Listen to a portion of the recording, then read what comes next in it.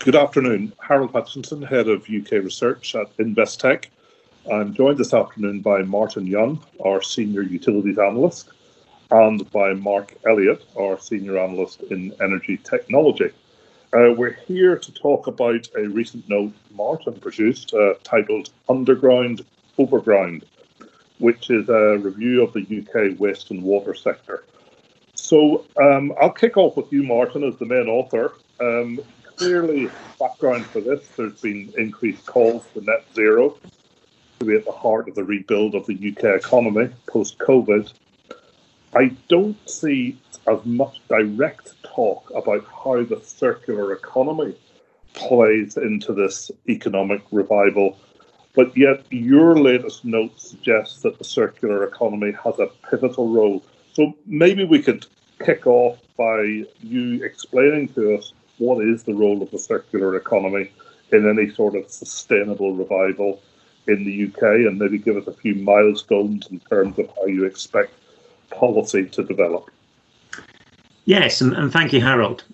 Before I dive into the specifics of UK waste policy development, I believe it is worth reflecting on the commonality of the high-level aims of the EU circular economy package, notably increased levels of recycling, specific targets for packaging waste, separate collection of bio-waste, and a reduction in the volume of waste sent to landfill. These are all key components of the waste strategy for England that was outlined by the government back in December 2018.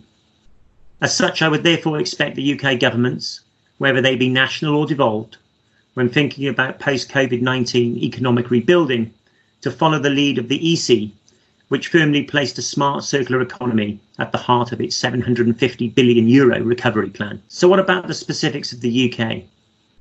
The shift towards a circular economy is a multi-year direction of travel, and many of the overarching aims of the English waste strategy have long-dated targets, such as working towards all plastics packaging placed on the market being recyclable, reusable or compostable by 2025, eliminating food waste to landfill by 2030, and the elimination of avoidable waste of all kinds by 2050.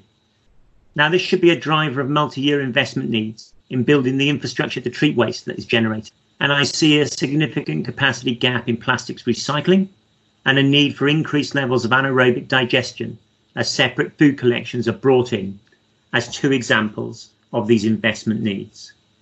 In terms of milestones in the near term, there are a number of consultations that are ongoing. The aforementioned separate food waste collections are subject to further discussion, but 2023 is the target date for implementation. And this is also the date for the introduction of a deposit return scheme on drinks containers. Now, on the hot topic of packaging waste and plastics, DEFRA is progressing policy proposals for an extended producer responsibility scheme for packaging to be brought in 2023. And the Environment Bill, which is currently at the committee stage in the Commons, will have primary powers in this respect. The committee is scheduled to report by the 25th of June. A plastic tax of £200 per tonne on plastic packaging that uses less than 30% recycled plastics is set to be introduced in April 2022, and HMRC are consulting on its policy design, with the consultation having been extended out to the 20th of August due to COVID-19. Now, each of these should very much serve to keep the circular economy at the forefront of both corporate and public thinking. Okay, well, thanks for that, Martin. I hadn't realised there's quite so much going on in the parliamentary area. If we could maybe just swing a little bit now into the corporate sphere.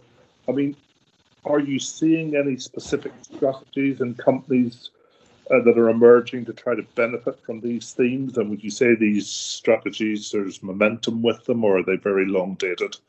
Be useful if you could just give us a bit of perspective on that, I think. If I were to go for a one-word answer, that answer would undoubtedly be yes. But if I look across the UK corporate space, and specifically at the industries that I am closest to, namely energy, waste and water, it is clear that there isn't a one-size-fits-all approach, but a range of strategies that see companies play to their strengths as they seek to leverage the opportunity of the circular economy. Amongst UK listed stocks, I would highlight Renew, which is a leader in the Benelux in what it calls waste to product, or upcycling in my terminology. Biffa, which is expanding its plastics recycling capabilities. Severn Trent, which is active in anaerobic digestion, and Simic Atlantis, which is progressing plans to convert the Uskmouth Power Station in South Wales to burn end-of-life waste in the form of plastic pellets, containing an approximate 50-50 mix of biogenic waste material and plastic waste. Outside the UK listed space, there are companies such as Veolia, who in fact are actually a material player in the UK, which has an acceleration of waste recycling and recovery, plastics and circular economy solutions as the first pillar of its 2023 strategic orientation. Now, as to whether strategic momentum is accelerating, the answer is clearly yes. I have already mentioned Veolia, but Renewi is clearly another example that proves this point. Renewi announced full year results a short while ago for the year ended March 2020 and alluded to seeking to improve the quality and margin spread of the product it produces, as well as seeking to selectively gain market share. Indeed, the company went further than this big picture by outlining a broad pipeline of projects, all relating to the circular economy, that it believes could add an incremental 35% to underlying EBIT by FY25.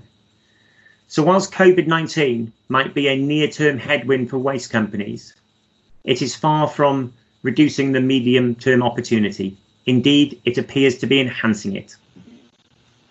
Thanks for that, Martin. Clearly plenty going on in the corporate space as well then. I mean, Mark, maybe I could turn to you for a moment, and if you would put your energy technology hat on. I mean, can you think of any examples where the circular economy theme might be playing very directly into the energy transition?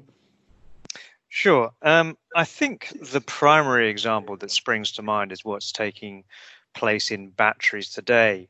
I mean, I'd argue it's almost unequivocal that the electrification of cars through batteries is a major trend that's underway and rising quickly. If anything, government policies are looking to accelerate this trend. This, in turn, means a hell of a lot of batteries are being manufactured. And eventually those batteries will run out. I mean, typically a car has a usable life of 120, 130,000 miles. That's roughly what batteries are being engineered for on board cars. And then they reach end of life. However, work, I think it's by Imperial University College London, pointed out that as much as little as just a third of that economic useful life of the battery has been used up in a car. I mean, cars have very specific requirements and they have to run harder and in more challenging environments than, let's say, in a more stationary, utility-orientated usage. And so a lot of work is underway by major auto companies and other related parties to investigate how those batteries can be repurposed in a circular manner, therefore, to add further value to our energy systems and extract, let's say, that 2/3 of value, which is not economic in a car, but could be very economic in more stationary applications. Thereafter, of course, the big concern is the waste buildup we face from these batteries. Lots of sort of valuable metals, albeit lithium-ion batteries are quite reactive and so need to be dismantled carefully. And then the metals within need to be recycled to ensure that we can have enough primary supply of raw materials to support the likely growth in lithium-ion battery supply longer term. So I think that's one that's very, very current. And we are seeing a lot of action by major auto companies, battery entrants, companies such as Umicore in the public sphere. A private company, Northvolt, is very active in battery technologies and closing the recycling loop. And this also includes sort of big power companies that are looking to get involved in the space to sort of close this loop and recover value through the battery chain. So I think that's sort of a pretty good example of how the circular economy will feed into transport and batteries. Thanks for that, Mark, and thank you, Martin. Just to reiterate Martin's recent report, Underground, Overground, an in-depth look at some themes in the circular economy space. Please refer to that report or speak to Martin directly if we can be of any help. Thank you.